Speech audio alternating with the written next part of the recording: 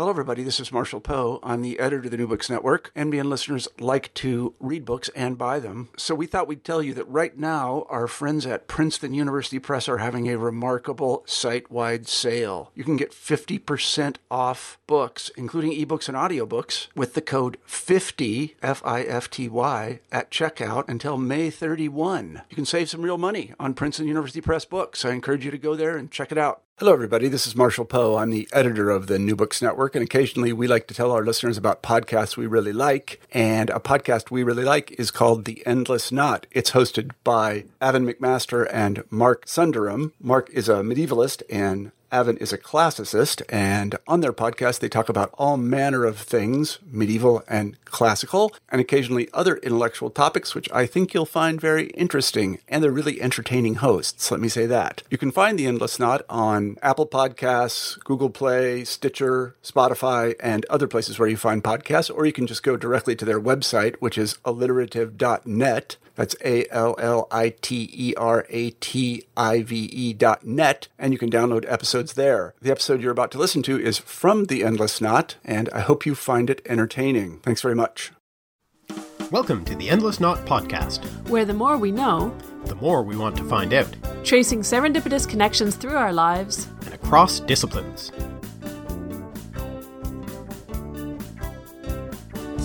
Hi, I'm Avon.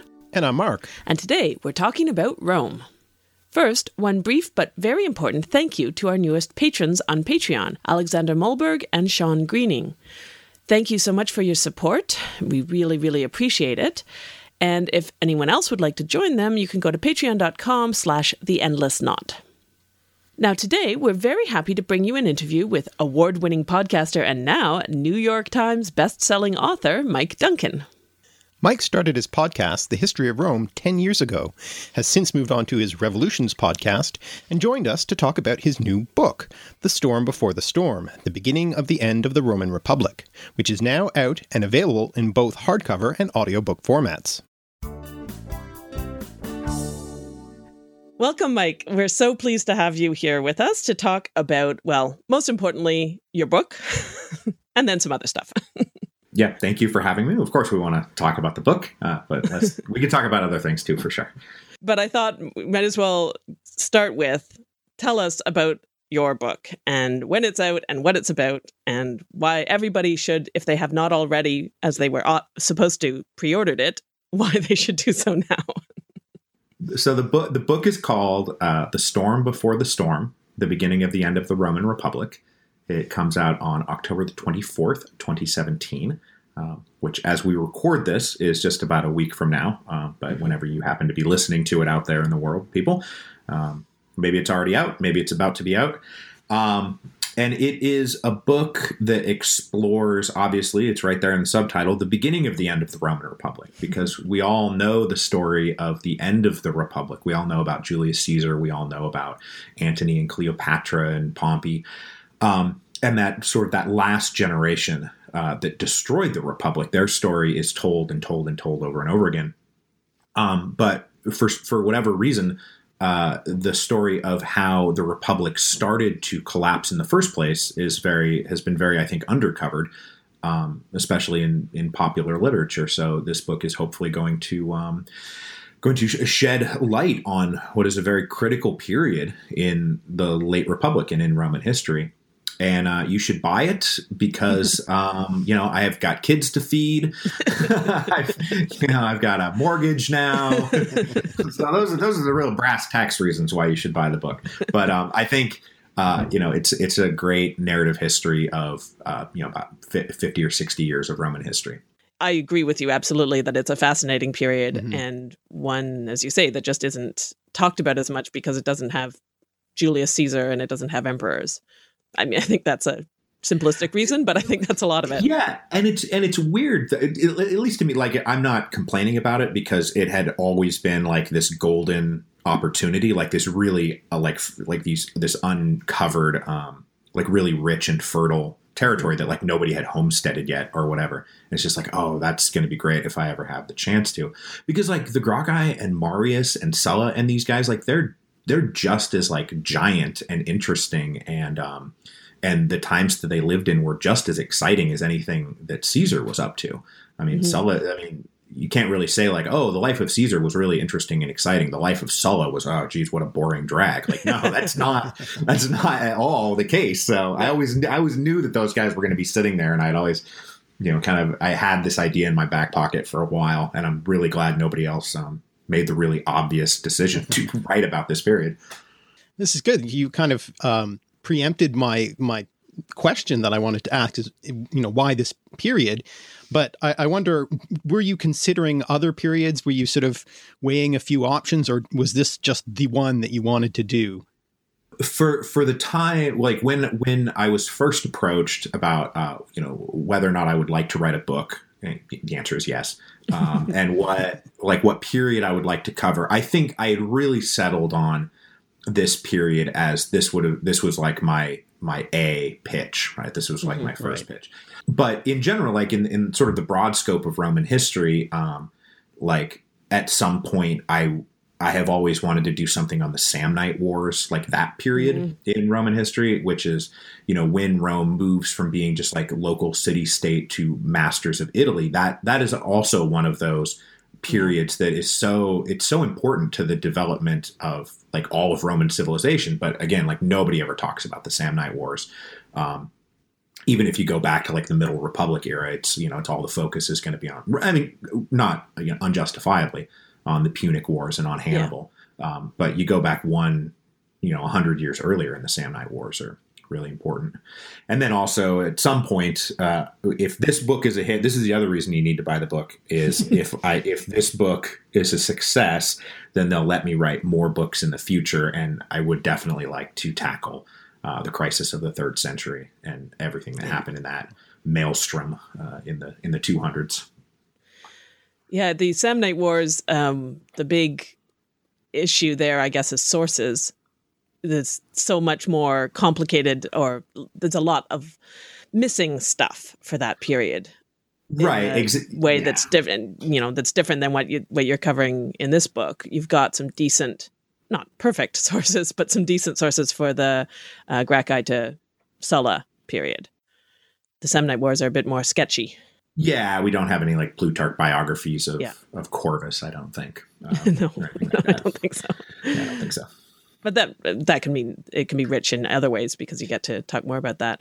That's one of the things that I wondered about for the book is who were the main sources you were using, and how did you sort of decide how you would treat their credibility or their utility? Because there's a lot of things going on with people writing about that period. Yeah, so there's 4 main sources for this particular period, and it's Plutarch, it's Appian, Sallust, and Cicero. And then Cicero's like, Cicero does a lot, like Cicero, unlike the other 3, didn't write like a straight history of any of this stuff, but he had so much commentary on most of these characters and most of the events of the period that he's filling in all kinds of critical gaps. So yeah, it's really difficult to try to balance like what is true with what is more, like in Plutarch's case, it's like, when is he actually telling you the truth, and when is he just trying to make a moral point? That's always the problem with Plutarch. And then with Sallust, it's like, is he telling the truth, or is he just grinding an axe? Because Sallust had like a bunch of axes to grind, and he was grinding the hell out of them. And then Appian, now you're getting into, he's writing, in the 200s AD. Now you're getting to being centuries removed from the fact. And Appian provided, I think, what I would consider to be the most reliable account of things, just in the like, which author would I go to say, generally speaking, he's getting me from point A to point B in a reliable way. I think Appian was kind of a touchstone throughout the writing of the whole book. Right. And then you counterbalance that with the fact that Sallust, even though he had axes to grind, was just, he's just a generation later. Yeah. And Cicero is the same way, where Cicero has his own axes to grind, but he's just a generation later. And Cicero in particular was also like really kind of obsessed with if he was going to be working at all in historical settings, like, his dialogues are set. Yes. Like the I forget which one it is now off the top of my head, but there's one that's set like on the eve of Scipio Aemilianus's death. And then On the Orators is set with, just right there on the edge of the social war. And he was really concerned about getting the details right. Mm-hmm. So you rely, and then you just kind of mash them all together and be like, okay, this is basically the story. And if you come across contradictory things, you try to explore them a little bit, or you just make a judgment call about which one was written better. Yeah. I mean, there's sometimes sounds nicer. Yeah. Yeah. It's like, well, that's a really juicy quote from Sallust right there. So like, let's go with Sallust. Yeah. I mean, I think that's one of the things that I liked about your podcasts. Well, I've always, I like lots of things about your podcast, but in particular, when I first started listening to History of Rome, which I'm going to tell you right up front, I did because I teach Roman history. And I sort of found it, and I think, Mark, you found it first. Yeah, and you recommended it to me. And I started listening, not because I particularly like narrative history. I'm going to confess, I'm not actually usually much of a fan of narrative history. It kind of isn't my thing. And I started listening to it thinking, okay, let's just check how good this is, because if it's good, I can make my students listen to it, and then I don't have to do this in class, and I can focus on the thematic stuff that I like. And then I got hooked. So I started listening to it, and it even though I theoretically am fully trained in the period, it was very useful for reminding me of stuff. And also the High Empire, I really never spent much time on. So that was really, really helpful for me. But what I was going to say is that as soon as I started hearing, especially in your early episodes, the way you treated the problem of sources, when you talked about Livy, using Livy for the early period of the kings and what the issues were, you didn't make a huge deal of it. You didn't footnote every sentence you referenced a primary source in, but that was always up front that, you were making decisions about what kinds of sources you were using and telling the stories, even though sometimes you knew that they weren't likely to be true, but they were good stories, or they showed us something about the mindset of the time or whatever. And I always found that really, really good, because that's something that I stress so much with students, is how to read and think about primary sources in a critical way. And so I really appreciate that about that podcast, and you've done the same in the Revolutions. And so I'm interested to see this in the book as well, because you have to balance that. Like, how do you tell a narrative in a way that's interesting and engaging, without spending every 5 seconds saying, "Oh, but of course that might not have happened," or, "Well, that might have just been because he hated him," or something. Yeah, yeah, and in the History of Rome, like the number of times that I was like, "Oh, there's 2 versions of what happened next," or like, there's 3 versions of what happened next. I had so much room to sprawl out on.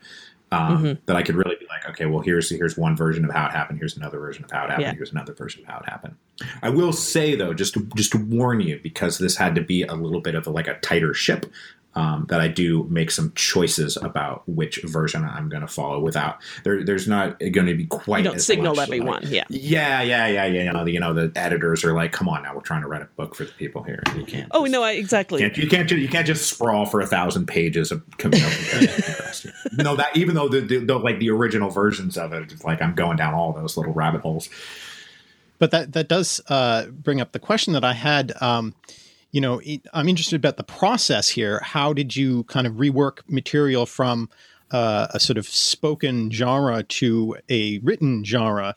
I mean, obviously there's a certain amount of expansion. You cover this period in about, I think, 7 or 8 episodes. So obviously there's expansion involved there, but also I'm thinking change of genre. How do you engage a reader in a way that in a different way than you would engage a listening audience? The first thing is that I started with a blank piece of paper for the book, right? Like I never was repurposing material from the History of Rome. I didn't start from the episodes that I had already written. I wrote it from scratch, and to the point of and you just had to do this, right? You would do this anyway, but I reread everything again. Like I reread all of Appian, I reread all of Plutarch. I was working. So I was creating the book without any reference at all to what was in the History of Rome. And I mean, to the point, there's definitely going to be like one or two things in the book. And I'm looking forward to getting these emails from people. They're like, well, in the history of Rome, you said this. And then in the book, you said this, like, which is true. You guys, what's true is what I wrote in the book. There's definitely a few things where if I could go back to the history of Rome, I would want to change them a little bit. It's like, oh, wow, I kind of, whoops. But so I was writing it from scratch completely because, I wanted to make sure that I was covering it with new and fresh eyes, right? I didn't want to be at all bound by what I had written before. The challenge just for writing a book in general is to like, how do you keep people reading from one sentence to the next? How do you keep people turning the pages? And with the podcast, it's very easy. I just keep talking. That's how you keep the listener engaged. Like that's how you keep the story moving forward is I just get to keep talking. So I've been writing, podcasts for 10 years. I've written like 1.5 million words. I think it's like the combined total transcripts of everything from the history of Roman revolutions. And I always know whatever I'm writing, I can emphasize in a certain way, or I can, if the sentence is a little convoluted, I can just kind of keep powering through it. And so there's a couple of more layers of editing that I don't have to really worry about when it comes to the podcast. That when it comes to the book, you really I just kept squeezing the prose and squeezing the prose and squeezing the prose to make sure that the sentences were reading clearly and just would keep going. Right. Because I'm not going to be there in your ear. I'm not going to be able to follow you around and read the book to you. There's obviously going to be an audiobook version of it, but mostly people are just going to be sitting in a chair and reading it. And the sentences need to do the work for me. Yeah. So you found that in a different process, or just sort of an adjustment of what you'd already been doing, as you say, where you did more revisions? Yeah, it was an adjustment of what I was already doing. There's much more on the revision side than there usually is for because I gotta knock out an episode every week. Yeah. And when it comes to the transcripts, I'll write a rough draft, then I'll edit it again, and now it's Saturday, Sunday. Now I have to record because that's the time for it. So this I had a lot more time to really go back over it over and over again, which is, good and bad because writers, I could revise anything again and again. Indefinitely. Yeah. If I was given an unlimited amount of time, I'd still be on episode 1 of the history of Rome because I wouldn't be done with it. So it's actually a nice thing that I have to knock out episodes every week. It keeps me from getting too bogged down and, should that be that word or that word? Yeah. Yeah. Placing commas, which is one of the silliest things to do for a spoken script, but I still obsess over it. Actually, this is really funny. I actually discovered, my editor discovered on my behalf that I don't use commas for anything. Oh, really? Sure. I write and I just I'm writing the sentence for myself. Right. So I know how it reads. And when I submitted the first draft of the book, when I was finally done with everything and I was this is my contractual, time that I am submitting the book to you, my editor was reading it and she was like, you just don't use commas at all, do you? And I was like, oh, I never really thought about it. And so we had a whole process of putting the commas in. Make it. Yeah. Cause this is the thing, the readers aren't going to know how this, 3-line sentence is supposed to actually read. So a comma here and there would actually be helpful. So that's, one of those little things that I never thought about it because I never use them for myself. That's interesting. I work on the page so much that I'm obsessive about commas because I can't read a script properly if I don't have my pauses in, if you see what I mean. For me, that's performance markings. It's almost like a time signature or something. So yeah. And you would think that I would have commas all over the place so that I would know when to pause or whenever. But I guess apparently it was just I just insert them automatically in my head. It's it was very Roman of you. Never conscious of. Yeah. You do just fine in a world before punctuation. I do use spaces. I do enjoy putting spaces. That's kind of wimpy, but I guess we'll accept that. I'm not fully Roman. Yeah. Yeah. If you can capitalize and put spaces between words, you don't fully understand your language, I'm sure. Yeah. In my students, I was are completely blown away when you show them in the first intro to Latin class. Well, this is what it would look like if your editors weren't so nice to you and printed the Latin the way it had been written in the first place. It's like, no, I can't do that. Yeah, I've never quite understood how they did it. Yeah. But that's just probably because we've been stamped a certain way. Yeah. You get used to what you're used to. Yeah, exactly. Yeah. So one thing we like to kind of get into with all of our guests is we're interested in connections between life and work and different areas of what you do. And I was wondering if there are any fortuitous or unexpected connections that you sort of came across, as you progressed through the podcasts and doing the books and moving into podcasting podcasting in the first place. Yeah. Well, certainly when I started podcasting, which was, July of 2007. Right. So I just had my 10th anniversary as a podcaster. I started it as a hobby. It was just a thing to do. Yeah. It was an interesting thing to do on the weekends. Like I had all of this, I'd been reading all these ancient sources. I kind of wanted to, I always have like a creative drive to do something. And this was just going to be like the something else that I did. Mm-hmm. But if you'd told me like in July of 2007, guess what, dude, like this is your career. Like you actually just started your career. I would have been like, what are you talking about? Like, no, this is something I'll do for a little while and then I'll just move on. Like, it's probably not even going to be a thing. Mm-hmm. So to have it just slowly but surely turn into doing it on the side while I worked full time. And then, there started being enough ad revenue from Audible once that sort of kicked in that it became a part-time job. And then later, after the History of Rome and moving over to Revolutions, when I made that move, it was like, okay, I'm going to try to do this. I'm going to see if I can make enough money just from the podcast to do it full time. And that worked somehow. I still don't even know like how it worked. And as I've said, around in my life, just to people that I know, it's like, I work all the time, but I don't have a job. I don't feel like I have a job because I am just doing what I would normally do. I read stacks of books and I make notes and I learn about history and then I explain it to people. And that's just what I would be doing normally. That's just what I did in bars. Like we would just be sitting around in the bar and I'd be yelling at you about Cromwell or something. But now I get to do it. Now I get to do it in a microphone and have it make a living. So, the whole thing has been it's one of those things where when you look back on it, it looks like a very logical procession and like something that maybe I had planned out or there was some kind of roadmap at work, but it really, there was never a roadmap to any of it. Yeah. I mean, that's a little lesson for looking back on historical progress, isn't it? It looks like it all goes in an obvious direction and sometimes... Right. Well, that's actually like one of the things I like to do with the shows is to always try to tell like whatever's happening in whatever given episode to as much as possible, try to tell it from their perspective without knowing the future, without knowing how it's going to turn out. Because there's always at any given moment, there's always like 7 or 8 competing versions of what could possibly happen next. Mm-hmm. And only one of them ultimately is successful.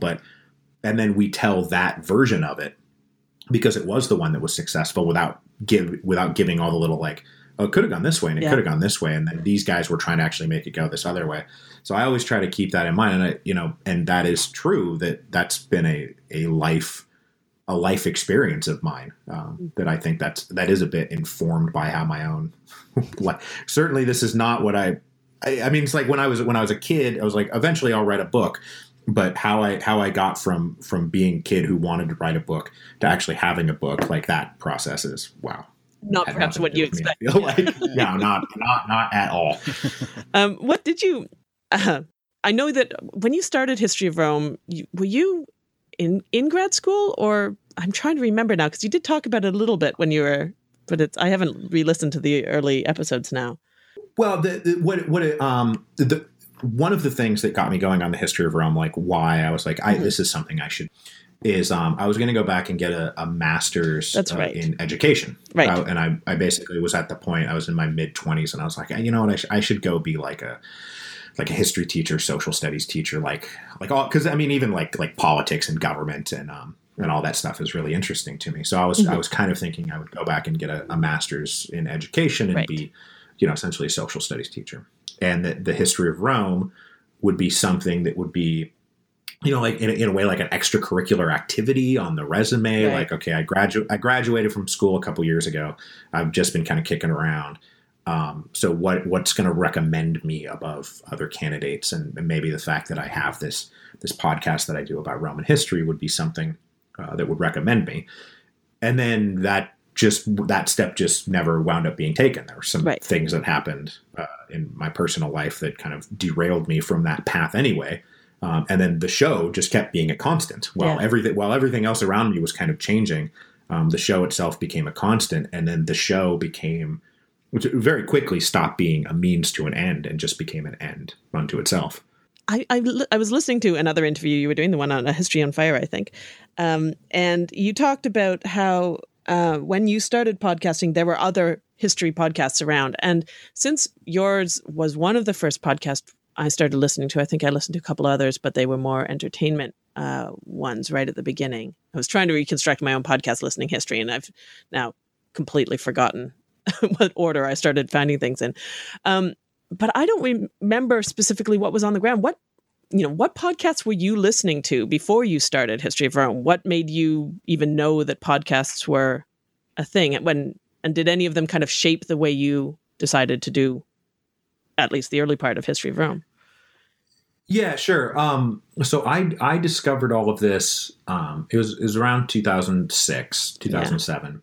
Yeah. And the thing that actually got me over to podcasting was that my sister-in-law had told me that there was this new thing where like Stanford and MIT were starting to just release for free like lectures from professors, like classroom lectures, which is probably the beginning of the mass online court, like whatever that. Oh, the massive open online courses, the MOOCs. Yes. Yeah, massive open online courses, like the very like nascent beginning of that, which is just like, we're going to record lectures and just put them up on the website for free. Right. So I was like, wow, that seems like a great way to just, keep learning things. And so I was obviously exploring whatever history and philosophy stuff I could find. And then that bumped me over to 12 Byzantine Rulers by Lars Brownworth, right? So that was out right at that time, and I was like, well, this is a whole show, and I think that was probably like the most influential show in terms of like how the original history of Rome started to play out. But I tell that story a lot, and people know that how much I was influenced by him, and Lars blurbed the book for me, which was like an absolutely lovely thing. It means a lot to me. But the other side of it that I rarely tell this part is that there were a lot of other podcasts that were out there that I would click on and I would listen to them, and they just weren't that good. Right. They were very amateurish. You could tell that they were clunky and not very well done. And so I obviously won't name any of those because that would be rude. But it was sitting there like listening to something that was kind of inspiring, like 12 Byzantine Rulers. And then having other podcasts that were on iTunes that just weren't that good. And I was like, okay, I might not be as good as the best podcast, but I can certainly do a better job than whatever these guys are up to. So that kind of gave me it gave me like at least a boost of confidence that like, there was space for you. There was. And like, obviously there's no quality control. Nobody's going to refuse you the option of doing this. As long as I'm not sitting there just like screaming obscenities into a microphone. They're going to put it up. Probably they're just going to approve it and put it up. Yeah. Cause and I think I can do a better job than these people. And I think that wound up being true. Yeah. So in History of Rome, you were definitely doing a narrative history, though, you'd break aside sometimes when it was appropriate to talk about larger thematic stuff. When you moved on to revolutions, each of the revolutions is a narrative history, but in a sense, you're doing overall thematic history. You're obviously doing revolutions. You're talking about revolutions. what do you sort of see as the benefits of doing a more narrative or more chronological approach versus a more thematic approach? And do you kind of try to balance those, or do you have a preference when you're doing them? Well, in my opinion, I think narrative history is much more accessible, right, to people, right? If this is like your entry point into history, where you're learning about something new for the first time, I think it's way more accessible to be like, okay, we're gonna start at this point. Here are the people who were involved. Here's the order of events that it happened in. You know, then this happened, and then this happened, and then this happened.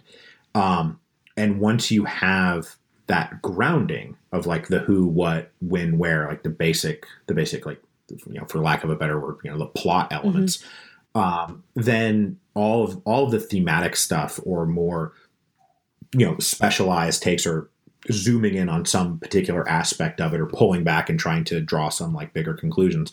I think all of that is much easier once you have the basic narrative structure in your head that you can like hang things on. Right. And most of what I do, since I'm like, you know, I'm a popularizer of history or a popular historian, that, you know, most people are coming at this not knowing anything about the subject matter. Right. So I think that definitely narrative history is a great way to get people on board with the program of history being amazing and awesome and worth exploring all the time. So it's great propaganda for the discipline. So I think that's a big part of it. And then also, like you say, there are thematic things that you want to introduce, or you do want to get, if you do want to get into more analytical points, I think it's easier to peel off from a narrative and take a look at where we are and where we're going, rather than starting from here's a nebulous concept like revolutions, and I'll try to fit things into it. It's more like, here's all the things that happened, and then we can, at the very end, like I hope to have some sort of like grand theory of revolution or progression of revolutions. Yeah, I was going to ask about that, because I do think you do seem to be kind of drawing, you know, obviously you can't go from one to the next without starting to see parallels or larger points. I mean, and you mentioned those as some of them as they come up. Do you have that kind of a sense for Rome? I mean, having done that big sweep of immense amount of history, an immense number of people, were there things that at the end you feel like you sort of conclusions, that's a strong word, but conclusions you can draw about Roman history, about history in general, that you didn't feel like you had that kind of understanding when you went in? Yeah, well, about the Romans in particular, I remember one of my big takeaways from there was like two that really developed along the way when it came particularly to the Romans, and they're both kind of linked to each other. So as you walk through Roman history from the beginning to the end, the Romans were always really successful and did really well when they were working on kind of a meritocratic system, right? When the idea was that the best man for the job would get the job, then the job would get done. And Rome was always struggling and at its worst when they were like, oh, well, you're the son of a noble, son of a noble, son of a noble, so we're going to give you command of this army. And then that guy's an idiot and he doesn't know anything.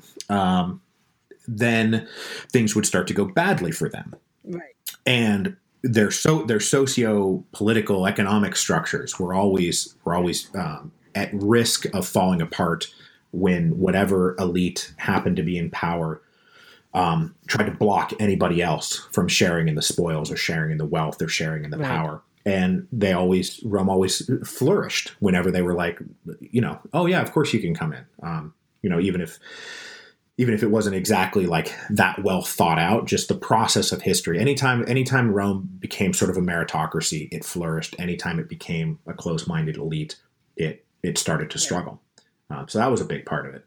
And then the corollary to that is how ethnically diverse Rome was, and how well actually the Roman idea, right? Like Rome stopped being for just the Romans fairly early on, where the ideas of citizenship and law, infrastructure, how you plan a community, how you run an army, like these became ideas that were as imbibable in Syria as they were in Spain, as they were in Britain, as they were in Algeria. Like it became like almost like a universal plug-in, right? You could take like the Roman mentality, and really, so now it's like the Greco-Roman mentality, because you have like the Romans are doing the political infrastructure, military stuff linked to like Greek philosophy and Greek culture and Greek ideas. Like once those two things combined, it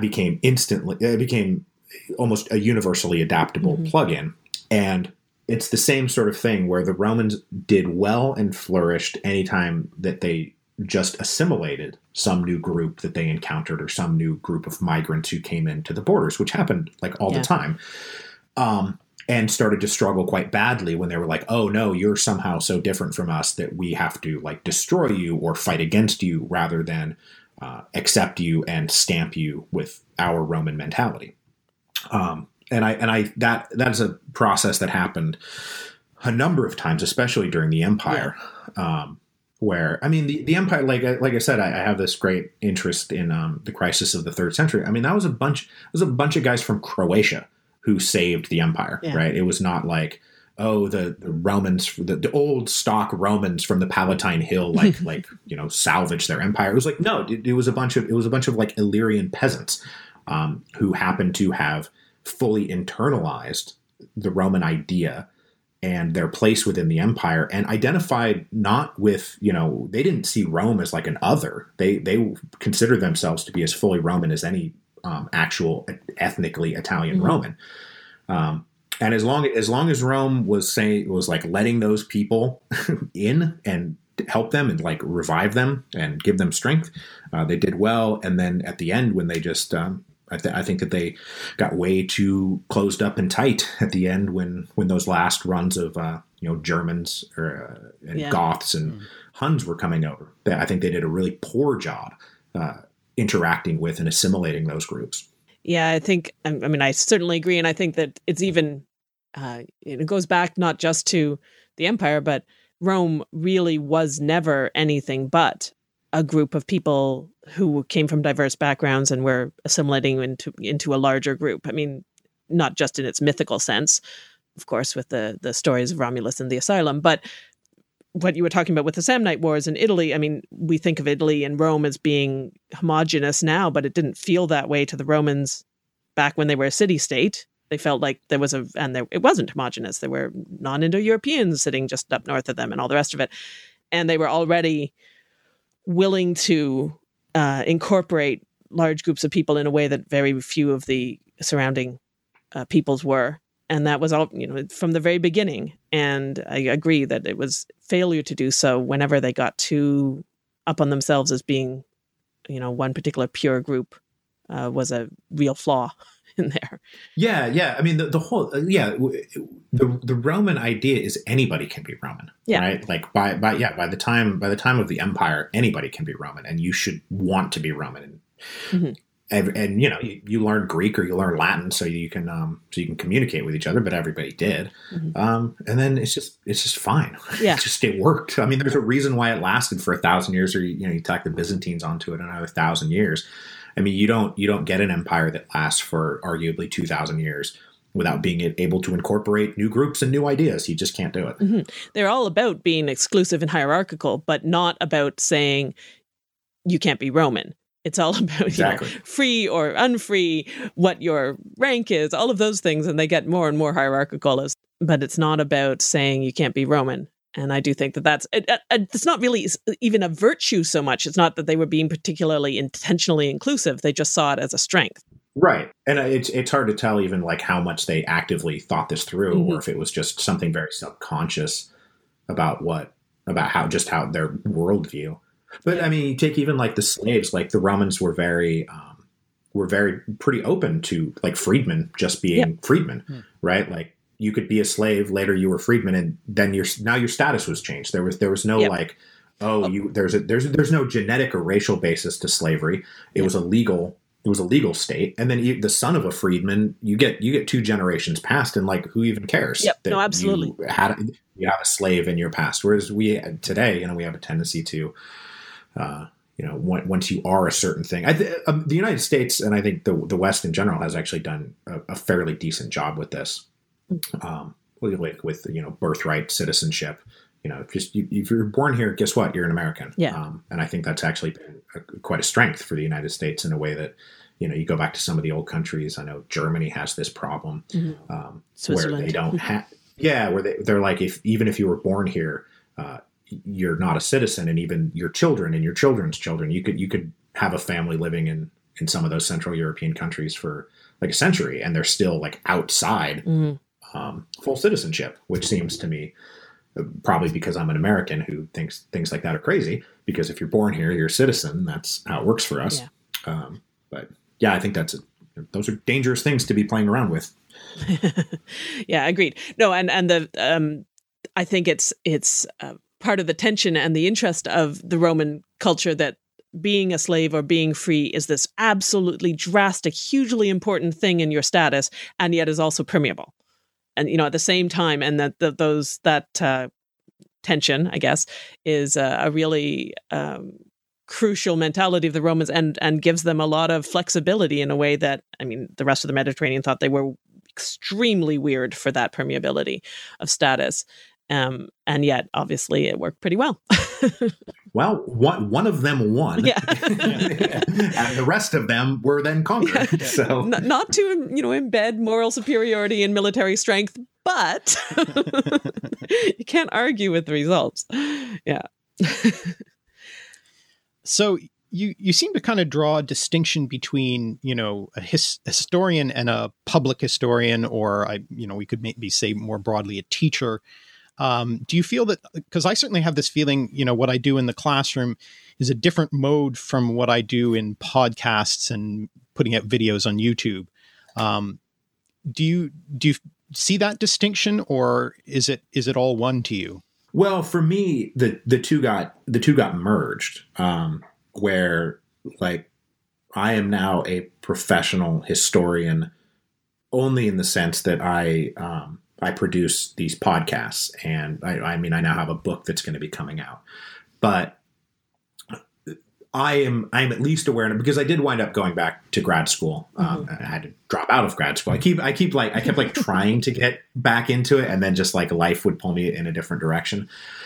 That I at least have always drawn a distinction between like a professional historian, right? And then somebody like me, who you would want to put some kind of qualifier on it. I'm a history writer. I'm a history podcaster. I'm a popularizer of history. I'm a narrative, a nonfiction narrative writer who works in history. There's all these like qualifiers that you want to put on it, because what a historian does is take something that we know nothing about and go dig around in the archives and do interviews and look at, really like sketchy primary source material that nobody's handled before, or maybe hasn't looked at in a new light in a long time, and produce studies and new information that then somebody like me can come along and gather up all these secondary sources to tell like the world about what is going on in history. Like, here's what we know about history. Here are the things that we've discovered. Here's the story as we know it so far. But, at no point in the history of Rome or revolutions have I ever needed to dig around in an archive and go explore and discover like new things. That's what a historian does. So I've always been very careful to not call myself a historian, as opposed to a popularizer of history is, I guess, the best way that I could possibly put it. Do you ever think of yourself as a teacher? Oh, as a teacher, yeah. I would consider myself to be a teacher of history. Yeah, for sure. Yeah, because that's sort of what I think of. Not exactly the same. You're not giving tests yet. You can start. Right. I keep. That's like a rhetorical thing. I use like, don't worry about this guy. He's not going to be on the test. Yeah. But I never. There are no tests or anything. But yeah, I would consider myself to be like, as somebody who is producing content that will teach people about about whatever area I happen to be covering. And my hope is that, and my expectation when it comes to like who is listening to the show is people who know nothing, who want to know something, and then will walk out knowing something. Right? That's like my intended audience. Although you would have been like I have two like audience members in mind, or two listeners in mind. When I write, there's the people who know nothing and I have to explain it to them. Like that's the principal audience. But then I also keep in mind like somebody who knows something about the subject, who is going to be listening to it to like see if I'm doing it right. and all I really have ever wanted from those people is for them to listen to like, you know, and go, okay, that was all right. That was pretty good. You said the right people and you got the dates right, and you know, you hit the correct things, you know. So I always try to keep those people in mind too. Well, from the number of people I know who are in the field in one way or another, or grad students, or who went into studies because of the history of Rome, I think you're doing okay on that one. I can't speak for revolutions, of course, because I am completely clueless on all of the revolutions you've covered so far. But for Rome, at least as far as I know, I think you did just fine. Thank you. Well, I apologize as always for the pronunciation, but you know, that's not my job. That'll be your guys. You guys can be like, you can use me as an object. You see, you hear how Mike did it? You see how wrong that is? Like he actually managed to go in the wrong direction on every single story. No, that's not a particular pet peeve of mine. I'm pretty good at mispronouncing even stuff that I technically know very well how to say. In fact, one of my real problems is getting halfway through a word and realizing I don't know whether I'm saying it in English, Greek, or Latin, and getting all three of them mixed up in the wrong way. So yeah. Well, I've been because of how much work I've done in French history now. I've actually been studying French, and so I've been learning French, and then for the book, like I had to do the audio book, which is, you know, there's tons of Latin pronunciation in there, and like the divergence of the way that French treats every like C's and G's and everything, and the way that Latin does. So I'm like, I would constantly get confused whether I was trying to pronounce this in French or in Latin, which are like 180 degrees opposite. Oh, I know that's because we're in Canada, and you know, and we're in particular in Sudbury, which is Northern Ontario, and it's a very French area. It's a very Franco-Ontarian area. So most of my students know French either as a first or twinned language or very well. And so as soon as whenever I'm teaching Latin, we have to spend quite a long time not saying a instead of et, and learning that we have to pronounce all the e's instead of leaving out half of them. You got to keep going to the end of the word. You can't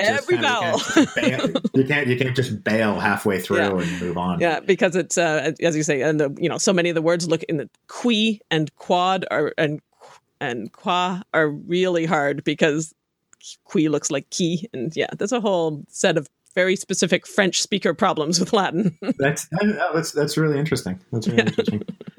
I'm sure it must be completely, a similar set for people who teach in areas where everybody knows Spanish. There must be a similar kind of overlap problem, but I know the French. Yeah, there's some people that have been going through this class with me that were either native Spanish speakers or had already learned it, and they have a real problem with this. What do they call it? Espan Francais. I think it's what they call it. Or is it? It's Francais Espanol, where they'll get into it and just start mangling pronunciation and emphasis. Remember, because in that case it all like literally looks and is supposed to almost sound the same. For sure. So one feeling that I have, and I'm curious to know if this is your experience as well, is that I think academics in the humanities are not doing a great job of speaking to the public.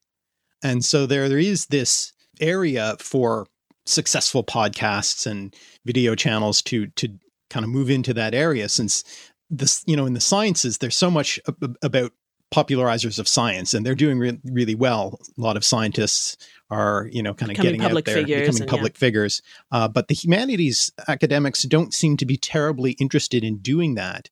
Do you kind of agree? Do you sort of feel that there's a lack of that out there? I certainly do. Yeah. No, I'm not technically going to complain about it. Yes. Well, it's given you an opportunity. It's given me a wide open opportunity to act as a go-between, I guess, between the public and the humanities departments, especially like the history departments. That I will go read their monographs and their articles, their journal articles, and I will explain them to you. So I think that there's definitely, a lack of it. And and again, like if I think had gone through, I've only touched on, experiences in grad school. I've been a grad student. I've been inside, the class. I've been a TA for a professor and all that. And there is like, I don't know if it's not quite snobbery, but whenever there is somebody who, like, there's one department in particular that I won't like mention any names here, but there's a department there is full of historians, and one of them happens to be quite good at writing popular histories and is kind of a prominent public intellectual, and everybody else in the department hates him, I guess, because he's like not doing his real job as a real historian. Yeah. He's out there just kind of like writing, popular books to be on TV, which they don't consider to be the real work of a real historian. So, I don't want to paint them all with a broad brush, because I've had plenty of, academics and PhDs and doctors be like, you're doing a great job. And, this work is like really important. But I think that there's plenty who just kind of, they honestly could care less about what the plebs think. It's one of the things that has struck me when in balancing. So we've been, Mark started by making videos, then we moved into doing a podcast sort of based around that. And we've been doing it. I teach at a university. I'm a full-time prof, and trying to sort of figure out where on my resume, and it sounds really pragmatic, but this is part of the issue, I think, where to put video, the work I help Mark with in videos, or the work we do on the podcast, where that goes. And, it can go broadly under outreach, but that's just a really kind of wimpy and meaningless term. What does it mean when you're doing outreach? Public intellectual activity. And I think that that's actually, and I've been looking around for sort of models of other people who are doing it. And when I look at, say, history podcasts, of which there are a lot now, there's a history of everywhere, which is great. I don't know that I have yet found one that's by a working academic. Someone who, some of them are grad students, have been grad students. In terms of the narrative histories, or the sort of doing a broad scope of a historical topic, I can't think of one that's by a working academic. Yeah. And I think that's really interesting. I don't know how much of it is what you're talking about of attitude, and I think probably some of it is. I think some of it is just time. It's a lot of work, as you know. This is a full-time job, what I do right now, right? For sure. Yeah. And, people who are working academics generally often have full-time jobs. Or even if they are not, tenure track employed, they may even have a more than full-time job, even though they're getting less than full-time pay. So in terms of time, I think that's part of it. But I also wonder, what that gap is. I think it's great that there's lots of people who are what one might call amateurs, though I don't want to make that sound like it's in any way dismissive. It isn't. But people who are not professionals in their field who are doing these things, I think that's great. But it's interesting that there's sort of this dichotomy between people who are professional in their discipline and then people who are doing the work by which most people at this point, or many people at this point, are probably getting their information about those disciplines. Yeah, I read there was, I forget what her name is now, and that makes me feel bad. But on Twitter, there was just a woman she's a sociologist, who was actually talking about this a bit. And she was saying that, like you say, with like just the straight like brass tacks of the resume,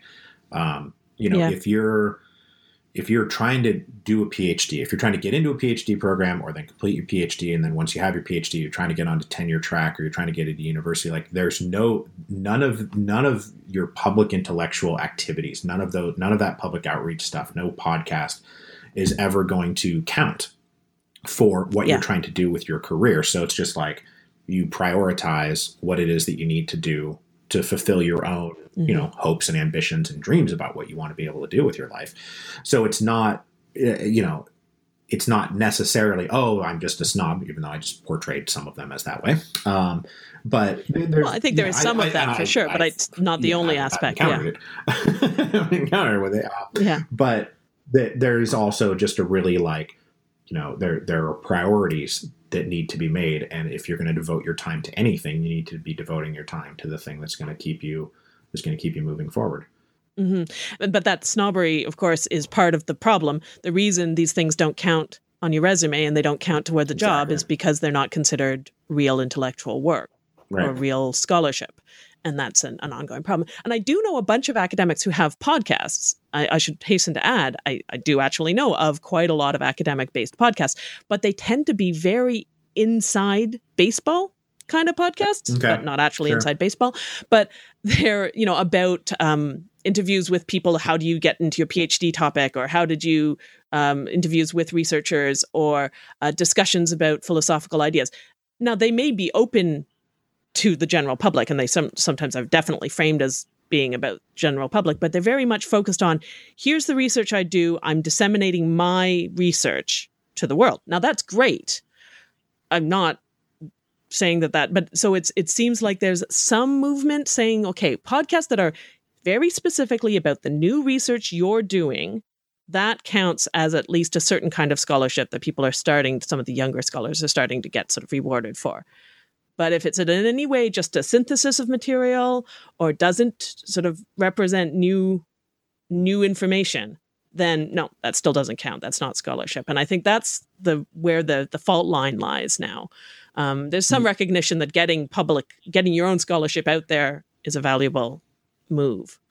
But doing more of the sort of broad picture or the synthesis, or what I think of as sort of teaching, but moving out of the classroom, doesn't seem to register yet. Yeah, and I think that this is something that's been the case. You know, I think this is a tension or whatever that has been around since the dawn of time. At least when it comes to universities, where I think there's just always going to be a space for somebody like me who is incredibly passionate about subjects, is able to become highly literate in a topic, and then present it, and then with an eye always on then being able to turn it around and disseminate the information, because I think it's just an unqualified public good for, especially with history, for the citizens of a country to be literate in history, to have long perspectives, to know that, you know, here's how we got here, and oh, by the way, like there's still a long ways to go and we actually have no idea where we're going. Rather than living, you know, what history gives you is it breaks you out of this like 3 month. I feel like most people live in like a 6 month bubble, where if it was more than 3 months ago, it's ancient history, and if it's more than 3 months in the future, it's like what are you even talking about? That's like so far away. It doesn't even exist. And I think that history just gives you like a broader perspective that is just good. And so people like me, I think, are always gonna have a place, even if we do then get called like amateur historians, which is fine. I'm learning to live. Yeah, with that's why I hesitated on the word, because I don't want to say it in some way like that. But yeah, because you know, reviews of the book have started to come out, and you know, they will, you know, quite like sort of accurately be like, oh, this is, you know, amateur historian Mike Duncan has done a lovely job with this book. It's great. I'm like, yeah, I do it for a living. Yeah, but you're right. You know, I'm not a chaired PhD at Cambridge or anything like that. So in that sense, I'm amateur, but I do it for a living. You know, I do it for a living. I would, in my outside perspective on you, I would say you started as an amateur historian. That was where you came to the history of Rome as an amateur. That is someone who loved it and wanted to get into it. I wouldn't personally call you an amateur historian now. What I would say is that you are not a working academic. But that's very different than saying whether you're a professional historian or not. You know, to me, that's a division. But of course, I'm inside a a system that makes divisions on the most tiny and petty of grounds. So of course I'm good at dividing things up. And I don't want to like step on anybody's toes. Yeah. I like having a good relationship with the academic community. So that's fine. I'm an amateur. Well, no, as I said, I don't think you are anymore. But and I mean, we were all amateurs when we came to it. I was an amateur classicist when I was an undergrad because I certainly wasn't being paid for it. That's for sure, for darn sure. And I came to it because I loved it. And I mean, that's the best reason for anyone to come to a subject. This is me being all etymological about it, and I can't help using amateur to mean a lover of, rather than meaning not good at, which is, I think, what too many people use amateur to mean. Driven by a love of it rather than driven immediately by a desire to make a living at it. That comes later. It's a lovely distinction, and I'm right. So when you think of when you're called an amateur historian, just think of it as saying that you are doing it for the love, right, and then hopefully for the income too. Right, that's where the transition has come. Definitely nice. Yeah, I do have kids. Yeah. I have kids and a mortgage. Yeah. On that point about history and the sort of literate citizen, one of the common threads that I think about a lot when I think about Rome, but have been noticing also in particular in your most recent set of revolutions discussions, the 1848 revolutions, is there's a sort of common thread of how people use history. That is, sure, now, and we can talk about that in a moment, maybe, but when we look back on history, we can look at the Romans using history, their own history, the history of other people's, for all sorts of purposes. And I think of this because of the revolutions you're looking at right now, and you're talking about how the histories that were coming out about the first French Revolution are impacting how the course of revolutions are going on throughout Europe, a generation later.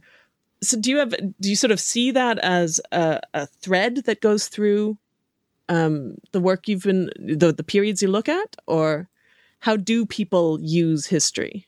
I would definitely say that is a common theme. It's becoming more apparent in the 19th century because you really have the beginning of what I would consider to be modern histories, not until like the 18th century. Right? Yeah, Gibbon is among the beginners of it. Hume wrote a great history of England that was very, very popular and influential. So you started having those sort of more professional, like we're gonna study history and then teach you about it but those works were all very much of their time, right? Like Gibbon was making a point about the Roman Empire, but he was also making a point about Enlightenment philosophy. Yeah. Hume was doing the same thing. So there is now starting to be a plethora of historical books available, all of which I think at this point are being, I still don't think in 1848 you have any kind of sense of the historian as somebody who is trying to completely remove themselves from the present and only present as truthful an account of a particular period or event or person as they can based on the available historical sources.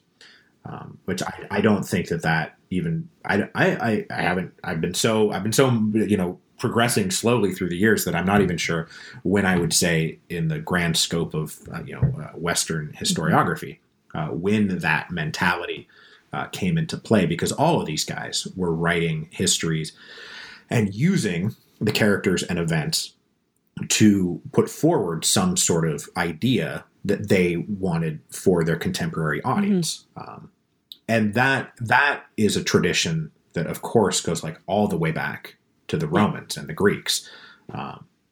Those guys, Plutarch and Sallust, they were all using history. And the Romans were incredibly literate in their own history, at least the literate Romans, at least among the political elite. They were all obsessed with their own history and loved their own history. But they were reading those history books and writing those history books to teach moral lessons. It was just how do we let's have this guy give a speech what speech is he giving? Do you have any idea what speech he gave? No, of course not. I'm writing a speech. Pericles' funeral oration is not Pericles, it's Thucydides who's talking. So that's a part of a grand scope of history, historiography, of using history to try to influence contemporary events and comment on contemporary events and try to teach people not just about the past, but to teach people philosophy and ethics and all that. And also to make political claims. I think of the Romans, they used history so much to make contemporary political claims, especially in the Republic, but certainly in the Empire too.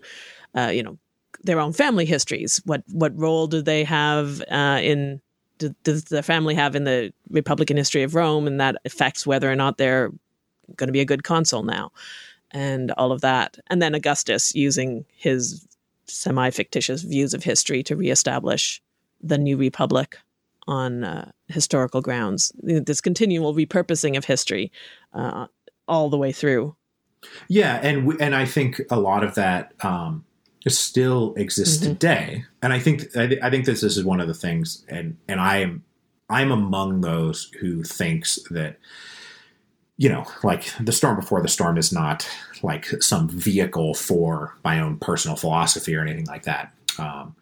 It is an attempt to use the past to shed some kind of historical light on contemporary events. Like there's a bunch of stuff that's going on right now in the world. If you look back at history, is there anything from history that can help shed light on what's going on now, or give us some clue about how things turn out if we do it one way or do it another way?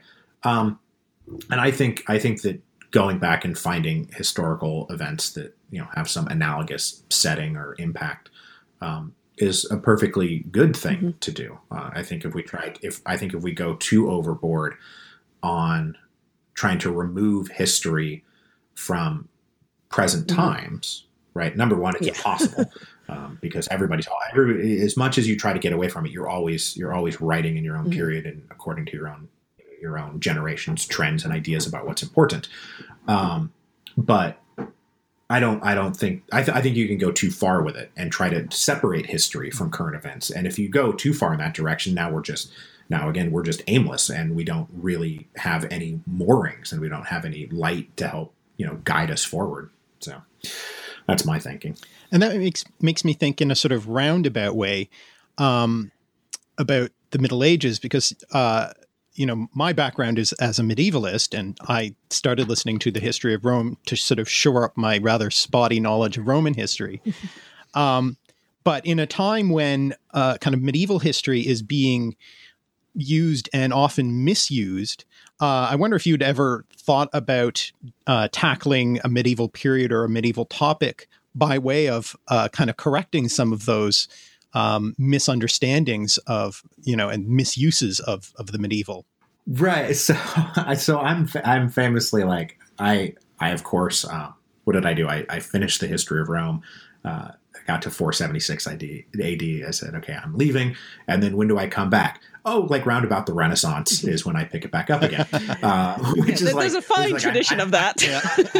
I'm absolutely like just playing into that mentality. But those are just the two. It's just for me, those are the two periods that I've always been really interested in. Is like early modern history, and I mean even that, like calling it early modern is has its prejudicial connotation, right? When you say like, oh, it was the Dark Ages, and was it really the Dark Ages? Well, I don't know. They didn't have running water anymore, but so who knows? But does that even matter? So I have always personally, like for me, I would be kind of the opposite, where I always had a really good working understanding of Roman history. And then you get into the medieval stuff and it becomes very spotty for me. So I would be, I think, interested in listening to that podcast.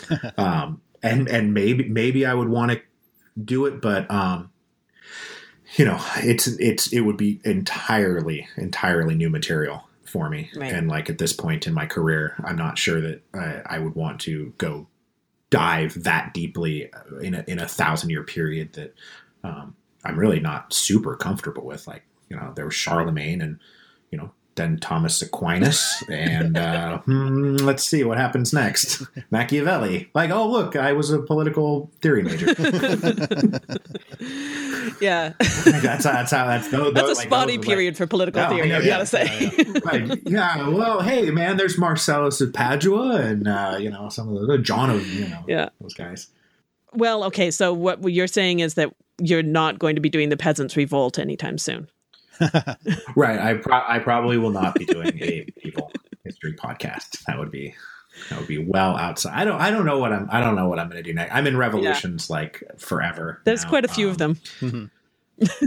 Yeah, and it exactly the same thing happened to me with revolutions that happened with the history of Rome, where it was a very manageable thing that I had taken on, and it was going to take 3.5 years for me to get through. I was supposed to be done with revolutions by this point, and I'm like still trying to get 1848 properly off the ground.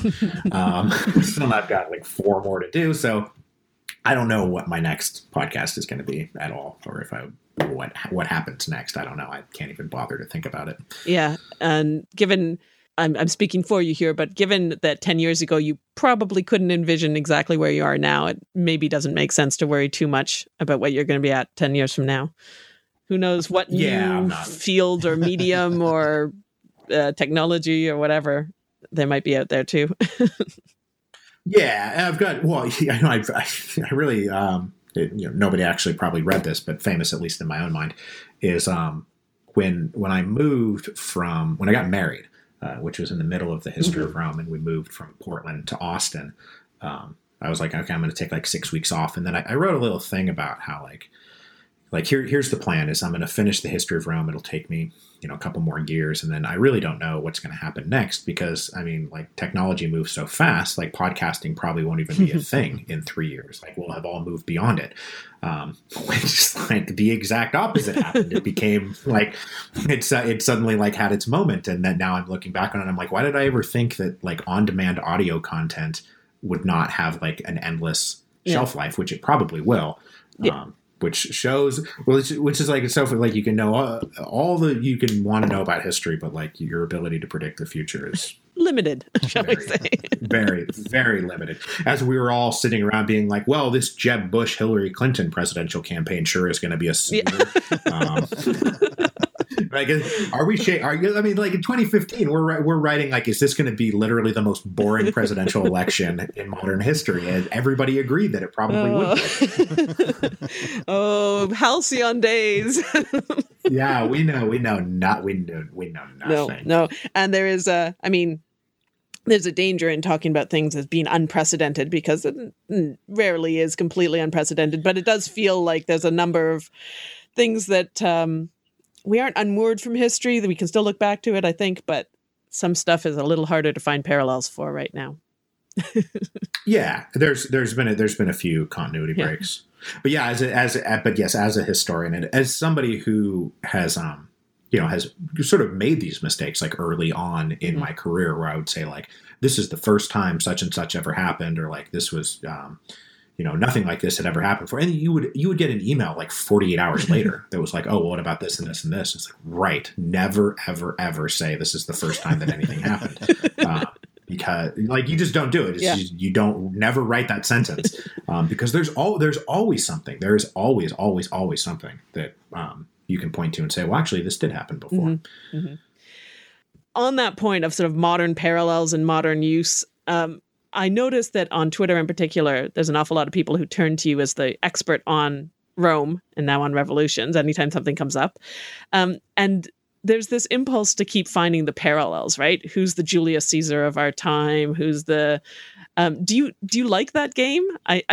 You seem to engage in it sometimes, and people certainly are always asking you, like, is Trump Caesar, or is Trump Antony, or is Trump, I don't know, God knows what people think he is. Is that a fun game to play? Not really. Yeah. That's what, for me, I find it a little bit problematic, so I wondered. Yeah, to be perfectly frank, like, no, not really. Because, basically, the more specific you get, the less it works. Yeah. So you can say like broadly, oh, and I think that this is actually true, is that broadly speaking, there are comparisons to be made between late Republican Rome and the early 21st century United States, and then kind of more broadly, just the West, like Western Europe, Canada, like United States. Like we're all kind of dealing with issues that are quite similar. You get into like, oh, well, is Trump Crassus? Like, no, he's not Crassus. Like, that's not how it works. It's not, you don't literally cut and paste individuals. Like once you start to get into, if you start trying to make it too granular, it doesn't work. And then especially like Trump, Crassus was actually rich. Yeah. He wasn't a bankrupt. He was actually rich. He was actually like a really good ruthless businessman. Yeah. He was actually a fairly talented politician who was able to accomplish quite a bit in his life. So no, Trump's not Crassus. And so generally speaking, is Trump this emperor or that emperor? Like most of that stuff I let go because it's not really worth getting into, because none of it really works in the end, except Julius Caesar and Napoleon. Right. When people are consciously modeling themselves on someone, different issue. Exactly. Yeah. It's like, I will grant that Napoleon and Julius Caesar are like very similar figures. Yeah. But that's like saying that Julius Caesar and Alexander have their parallels. That's because Julius Caesar spent a part of his career trying to be the new Alexander. So maybe there's some connection there. Yeah. I find, it can be entertaining, but it does kind of set me on edge a little bit. I think it's that impulsive typology that you see. The Romans were very fond of that, of course, of saying, Augustus is the new Romulus or whatever. But it's a biblical exegesis process. It's like, who's the new Old Testament prophet in the New Testament? That's fine for a text. I don't think it works in real life. Yeah, that's not actually how the history of humanity is unfolding itself. Yeah. Well, thank you so much for sharing some time with us. And I want to just reiterate, okay, it's The Storm Before the Storm. And I think this episode will probably be out after it has already become available. So everyone, go get the book. It's available. And you're going to be, because I think it'll come out in the beginning of November. Will you still be on your tour then? You'll be on the book tour? I will be, but if it comes out in early November, by the time you are listening to this, I will have come and gone from the East Coast, right? Where I did some stuff in New York and Boston and Philadelphia and Washington, D.C. I will be at the Wisconsin Book Festival on November 4th. I will have a thing in Chicago on November 16th. There's going to be a Milwaukee date in there that I can't remember off the top of my head. But really, if you're looking for the future and you happen to be on the West Coast, the first week of December 2017, I'll be in LA, then San Francisco, then Portland, and then Seattle. You looking forward to it? I'm very much looking forward to it. I'm looking forward to the tours in general. Yeah, that's what but that West Coast swing. I'm from Seattle originally, and well, the history of Rome started in Portland. Right. It started when I have an event at Powell's in Portland, which is that's like the homecoming of all homecomings because most of my original Roman history library was bought in that store, right? 10 or 12 years ago. So it's really cool to now get to come back and have a book on their shelves. It's crazy. And it, of course, gives you an opportunity. I guess when you used to do the history of Rome tours and the Revolutions tours, you got a chance to meet actual people who listen to the podcast, which is, I think, something that a lot of podcasters never really do. But you'll get to meet a whole bunch of them now. I will get to meet a whole bunch of them. And, the thing, maybe we can end on this, but one of the things that I'm almost most proud of about all the shows that I've put out, what's the thing that's proud of? The secret first answer is that the people who listen to the show, when I meet them, they're uniformly intelligent, funny, nice, kind people. So whatever sort of the show is, whatever the kind of person it happens to attract, are that way. They're uniformly lovely, nice, funny people. So whatever it is that I'm doing, you're doing something right. It's attracting.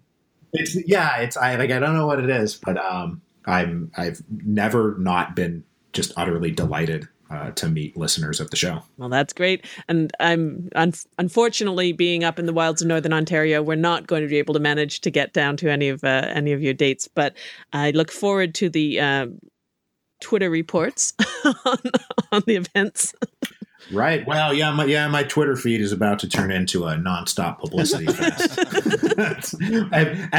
Everything up until now has been merely in the service of having tricked, a couple 10,000, 15,000 people into following me on Twitter, so that when the book comes out, they will just be subjected to endless publicity. A long game, but a good game. Yeah. Oh, yeah. You gotta play the long con, man. Well, have a fabulous time, and I very much look forward to the book and it being out. And I may have to read it and listen to the audiobook because I'm not sure that I can quite handle just reading your words and not hearing you. Gotta hear it. Hear your voice. It's.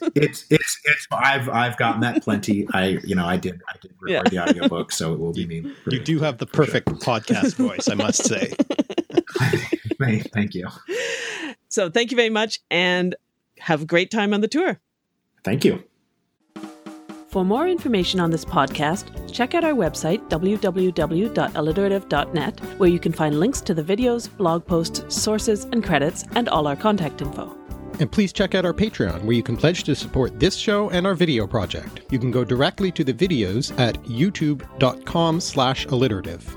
Our email is on the website, but the easiest way to get in touch with us is Twitter.